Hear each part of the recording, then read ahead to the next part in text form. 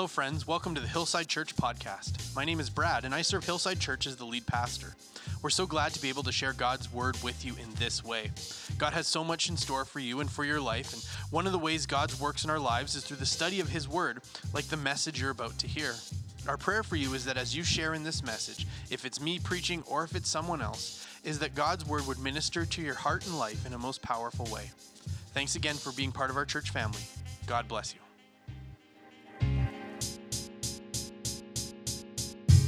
You can join me in Acts chapter 1 this morning. This week, we're starting a new sermon series called A Fire Inside. And we're going to spend the next good long while, probably the next 2 months, January and February, looking at the Holy Spirit and what it means for us that we have the Holy Spirit. The Holy Spirit is the name that's given to every believer. It's the Spirit of God that comes and dwells in each of us. And it allows for us to live our lives in a way that just aren't normal. That the Holy Spirit is what empowers us to live differently. That we're called as followers of Jesus, we're called as Christians to not just live life like everyone else. We're not called to just blend into the background, the scenery of this world. We're called to stand out. In fact, in the Old Testament, what you see is that God's laws that He gave to Israel, that He gave to His people, were to cause them to do that. Were to cause them to stand out from their neighbors. That's why they weren't allowed to eat the stuff that the other neighbors could eat. That's why they lived life differently. That's why they did things differently, was so that people could identify who the followers of God was, who the followers of Yahweh were, because they lived differently. And now for us, we're given the Holy Spirit that empowers us to live differently. But it's not in what we eat, and it's not in some of those things. It's a difference based on the way we live, the way we love, the way we care, that we are to be identifiably different from the world around us. And we're empowered to do that through the Holy Spirit. And so over the next few weeks, we're going to be looking at what it means that the Holy Spirit empowers our lives in His unique and special ways. But I want to begin this week by beginning to talk about what Jesus had to say about the Holy Spirit. Jesus actually speaks about the Holy Spirit quite a bit. Especially in the book of John, we have a lot of Jesus speaking about this coming Holy Spirit that He talks about, that His Father would send. And actually, He says some pretty remarkable things about the Holy Spirit. Like to His disciples, those people who have followed Him for 3 years, that have given their lives to Jesus, He will say to His followers, it's actually better for you if I leave. That Jesus would say, it's actually better for you, better for His disciples if Jesus was to leave. Because if Jesus leaves, then the Father will send the Holy Spirit. He will say, it's to your advantage that I go. Because then you'll have the Holy Spirit. Now, that's the reality that you and I live in. Is we live in a world where we don't have a physical Jesus anymore, but we are each given the Holy Spirit. The trouble is, I think that for a lot of us, we maybe don't accept that trade the way we should. That we can think, man, I just wish I had Jesus. If only Jesus was here. If only I wish I could just be with Jesus. I wish I could just have Jesus. Meanwhile, Jesus is saying, actually, it's better for you if you've got the Holy Spirit. And so we want to take a look and understand, what is it that makes the Holy Spirit the best deal for us? What is it that makes it to our advantage that we've got the Holy Spirit? And today what I want to focus on is what amounts to Jesus' last words to his disciples. The last thing that he says to them before he ascends to heaven. And this is found in Acts chapter 1, starting at verse 4, where it will say, on one occasion, so the book of Acts is like a sequel to the book of Luke. The same person who wrote Luke, wrote Acts. And they consist of 2 letters to his friend Theophilus. And so the book of Acts is a letter written to a guy named Theophilus, and he writes about the life of Jesus. And then he writes another letter to his friend Theophilus, and he writes about the birth of the church. And so when he's writing on one occasion, he's writing about an instance in the life of Jesus that takes place. And so on one occasion, while he is talking about Jesus, was eating with them, he's talking about Jesus' followers, his disciples, he gave them this command: do not leave Jerusalem, but wait for the gift my Father promised, which you have heard me speak about. For John baptized you with water, but in a few days you will be baptized with the Holy Spirit. Now, in a few weeks, we're going to talk specifically and go in depth about what the baptism of the Holy Spirit is, but that's for a couple weeks from now. Then they gathered around him and asked him, Lord, are you at this time going to restore the kingdom to Israel? Now, unironically, that is one of my favorite verses in all of the Bible. I love that verse because of what it represents. What his disciples are asking Jesus. Jesus, their friend who was just dead a couple of weeks ago. What a moment this, what a mind moment this must be in their life. We all have those moments, and maybe you've experienced, where all of a sudden sort of life catches up to you and everything that's happened, and you just sort of go, whoa, what was that? Maybe after a busy season, or maybe after a really important day. I remember one of the things that I tell people when I do premarital counseling with them is I will tell them, just so you know, your wedding day will go by faster than any other day in your life. That you will spend so long preparing for that day, and then just like that, it's over. And at the end of the day, you go, what just happened? And I think for the disciples, this is probably one of those moments where they're sitting down and they look across the table and they say Jesus, and they see Jesus, and they think, how did we get here? Just a couple weeks ago, Jesus was taken captive. And all the disciples scattered and they ran because they were afraid they were going to be captured. So they ran and they scattered and they saw Jesus killed like a criminal. And yet here they are having dinner together. What a moment that must be. But so as they're sharing dinner with their friend who died and came back to life, they ask them this question.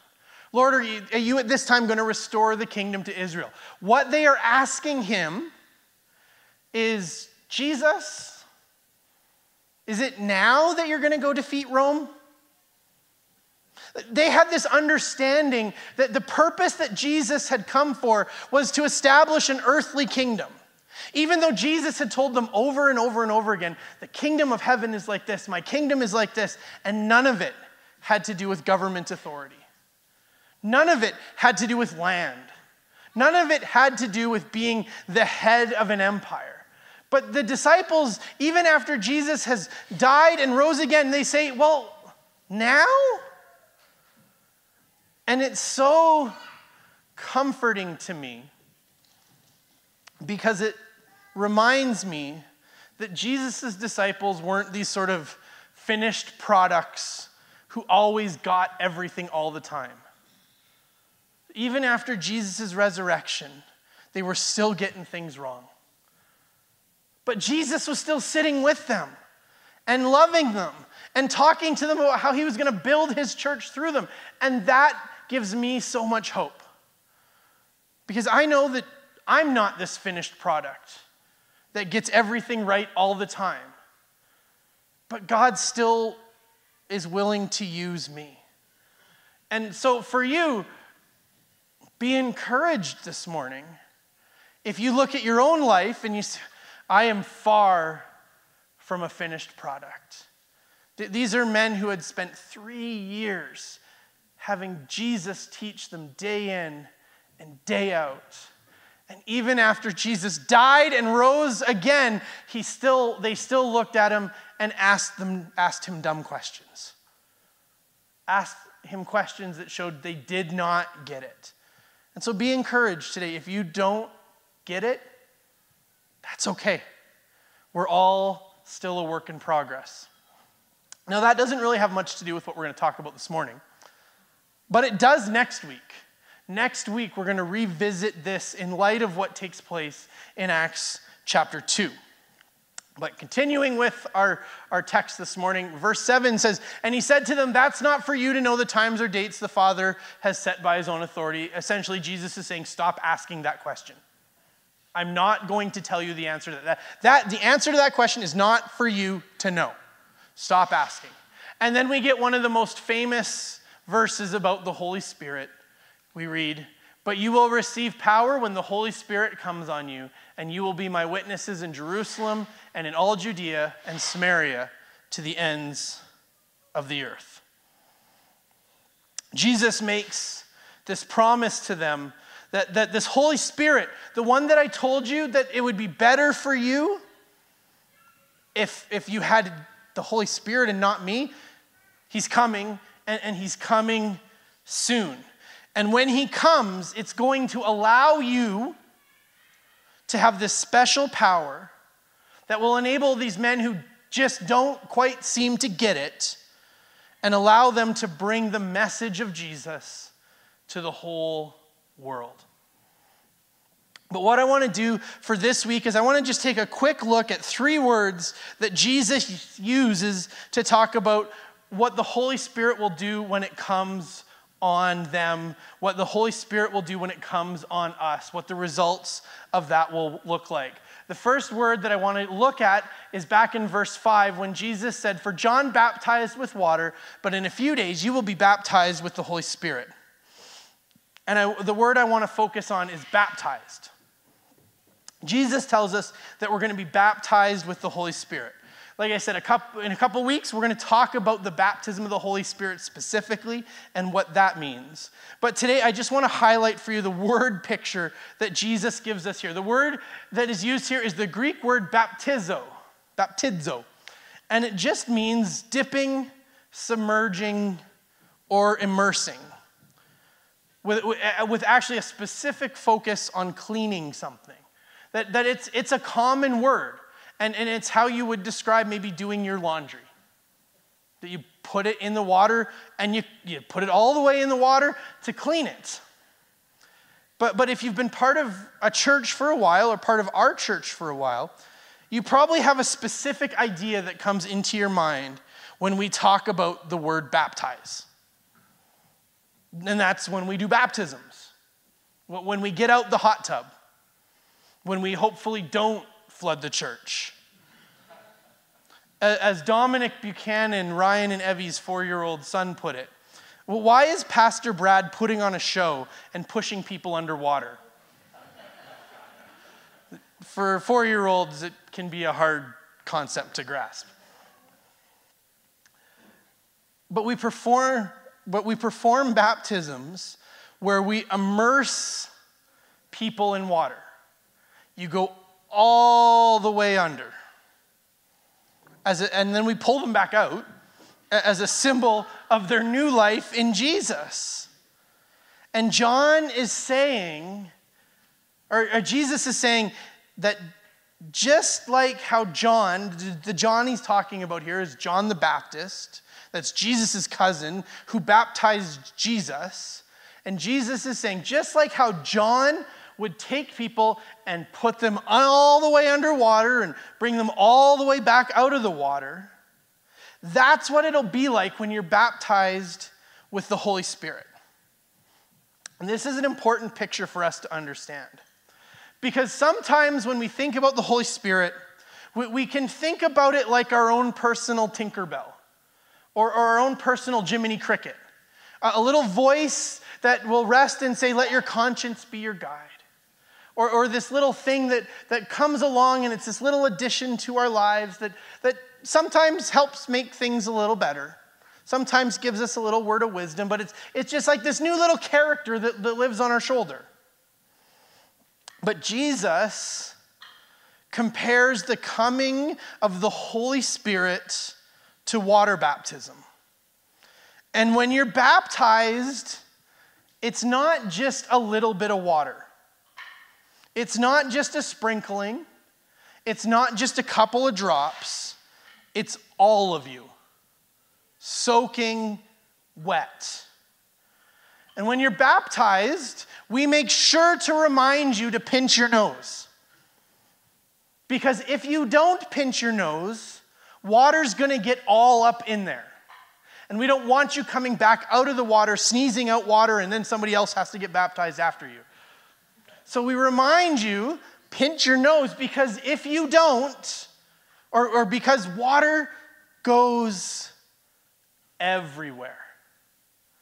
And so what Jesus is telling us is that when you get baptized with the Holy Spirit, it's like being baptized in water.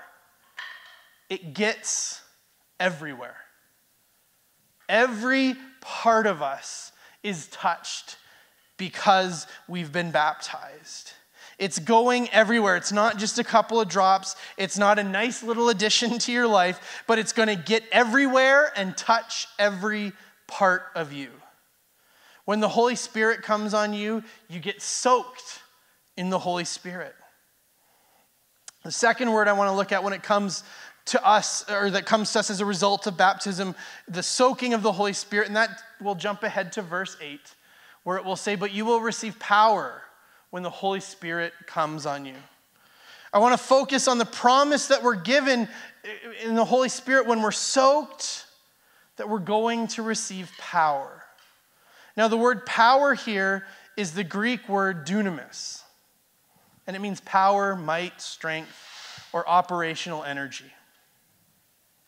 And this is what it means for us now. Now, because we've been submerged and immersed in the Spirit, we're not left on our own. That the Holy Spirit actually makes a difference in our lives and in the things we do.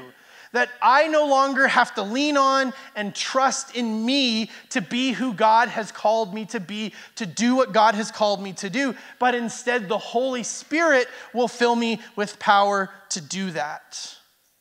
The Holy Spirit is going to bring a new way of living into my life, and the Holy Spirit is going to bring along the power and the strength to live that life, to live for Christ, to represent Christ, and to share Christ with the world. One of the things that we're going to do over the course of this sermon series is we're going to take a look at what the Bible teaches us about our spiritual gifts. And we'll obviously go deeper into that later, but part of what we're going to talk about is exactly that. That God has given you special gifts in your life. Talents, abilities, personality traits, dispositions, mindsets, and even the supernatural. That God has given us gifts. God has given you gifts. And sometimes the gifts of the Spirit manifest themselves in ways that seem ordinary. God gives me more patience. Because of the Holy Spirit, I'm naturally inclined to serve. And so I'm happy to help stack chairs. Or I'm happy to serve in different ways. Because of the Holy Spirit, I have an increased sense of empathy to the people around me, and I can just sense when people need a hand on their shoulder, that they need somebody to talk to. And because of the Holy Spirit, sometimes the gifts manifest themselves in ways that are wholly unnormal, in ways that are supernatural. that because of the gifts of the Holy Spirit, we can pray for Linda to be healed and believe that she will be. Because of the Holy Spirit, we can pray for miracles and believe that God can do that. Because of the Holy Spirit, we can pray for the dead to come back to life. And if it's God's will, we can see that happen. The gifts of the Holy Spirit manifest themselves profoundly natural ways. And they manifest themselves in profoundly supernatural ways. And we have been given the gifts of the Holy Spirit in our lives. And we're going to talk more about what that means and what that doesn't mean. Because we're called to not seek the gifts. We're called to seek the giver. So we don't want to get caught up in hysteria and chasing after all these things that are the fruit of the Holy Spirit and somehow ignore God in all of it. But we're going to talk more about that later. But for each one of us, when we become a Christian, we are immersed, soaked by the Holy Spirit, and we receive a special kind of power. It's not a superpower. It's not somehow our ability to do all of these amazing things. We don't become Iron Man, or I guess he doesn't really have superpowers. He's just rich. Somebody who has Superman has superpowers. We don't just become a superhero. We become empowered by the Holy Spirit that would allow us to live the new life that God has for us and to do all the things that God has for us to do, up to and including the supernatural. But the last word we're going to look at today speaks to exactly that, to our new life. Back to verse 8. And you will be my witnesses in Jerusalem and all Judea and Samaria and to the ends of the earth. Now, I want to unpack this just for a moment for you because you may not be aware of what all those things are. Jerusalem is the city where they're living. So that would be like for us, you'll be my witnesses in Airdrie. And then all Judea is kind of like the area surrounding. You will be my witnesses in Airdrie and sort of southern Alberta. Now, Samaria is important to include in there because what Samaria, and we're not going to get into all of this now, we certainly don't have the time. But what you need to understand about the inclusion of Samaria is that Samaria would be the people that their natural inclination of Jesus' followers would be to not like, to think of as not great. It would be like, and you will be my witnesses in Airdrie and southern Alberta and even Edmonton. That we look at our neighbors up north and we go, But Jesus includes them to let them know you don't get to play favorites. You will be my witnesses in Jerusalem, to Judea, to everybody, and to the ends of the earth means the exact same thing for them as it does for us today. The ends of the earth means the ends of the earth. It means everyone, everywhere.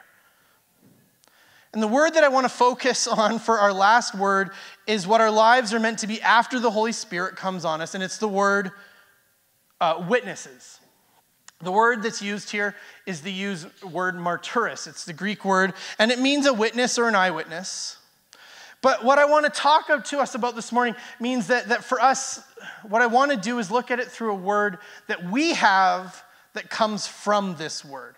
And as you look at that word, you may think there's an English word that is kind of close to that. You might look at that and you might see the word martyr. That's where this word is where we get the word martyr. Now, if you don't know what the word martyr means, it means someone who dies for something they believe in. And so we could translate this verse, and you will be my martyrs in Jerusalem, Judea, Samaria, and to the ends of the world.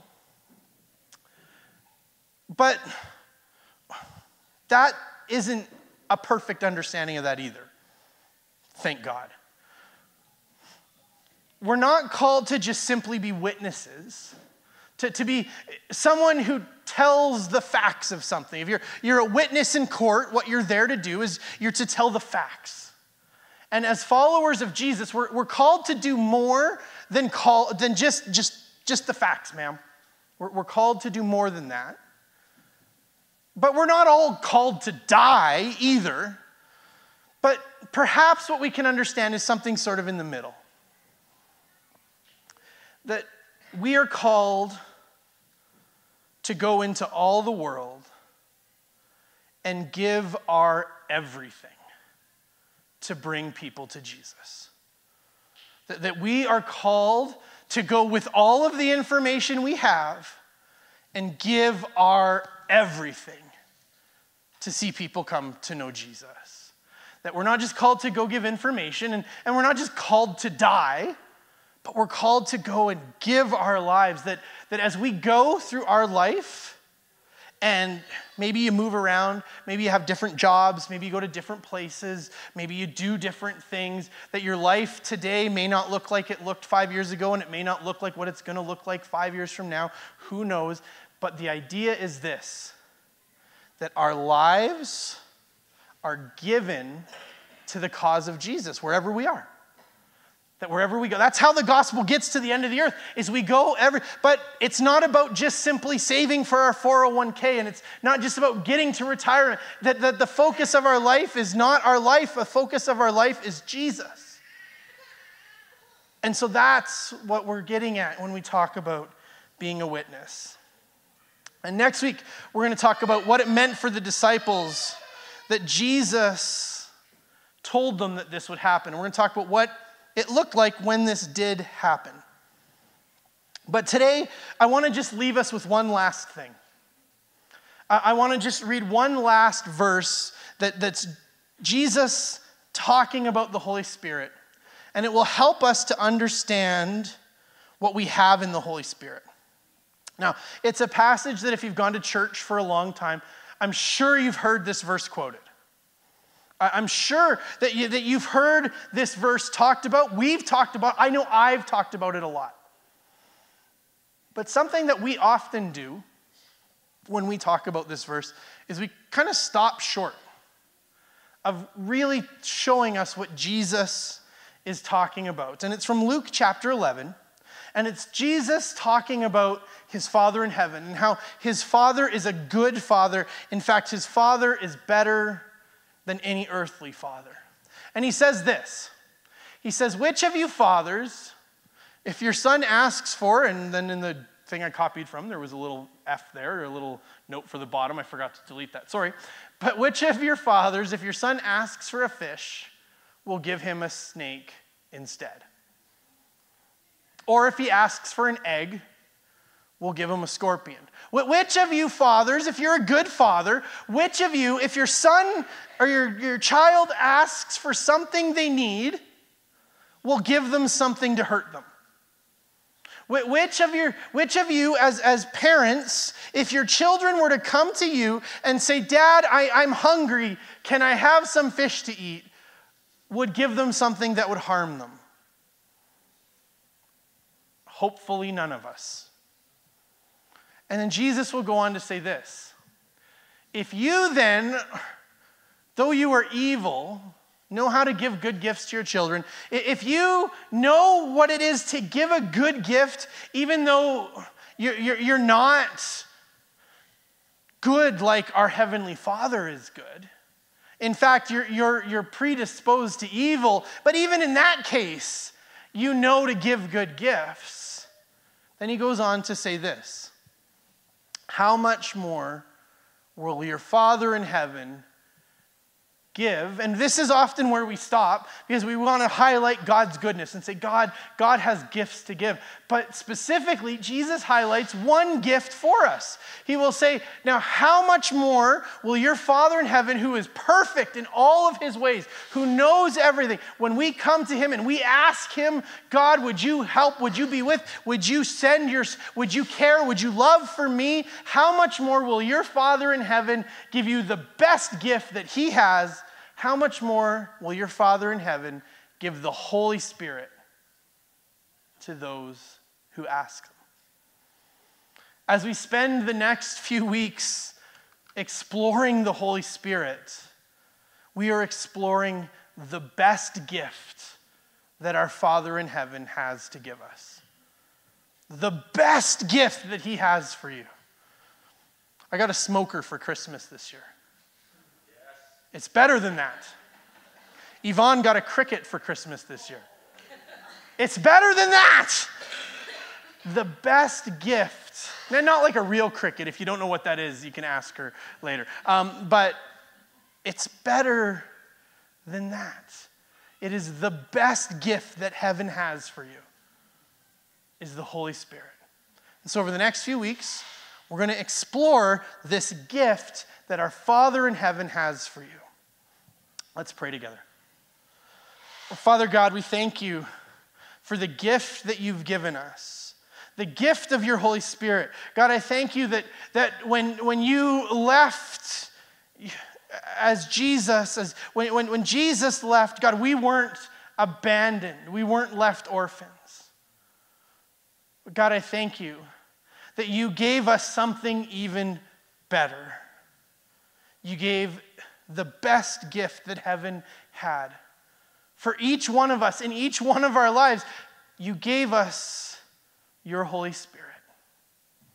And God, I pray that as we spend the next few weeks discovering the gift that we've been given, God, I pray that you would open our hearts and our lives and our eyes to receive from you in a new and a powerful way the gift that we have in the Holy Spirit. God, I thank you that we have been given your Spirit in each one of us. And God, I thank you that it empowers us and it gives us the gifts and the talents, the abilities, the patience, the endurance to live the life you've called us to live. God, I thank you that you gave us the gift of the Holy Spirit. And God, I pray that as we discover together all that you have for us, God, may we become an even more Spirit-led people. May we become even more a Spirit-empowered people.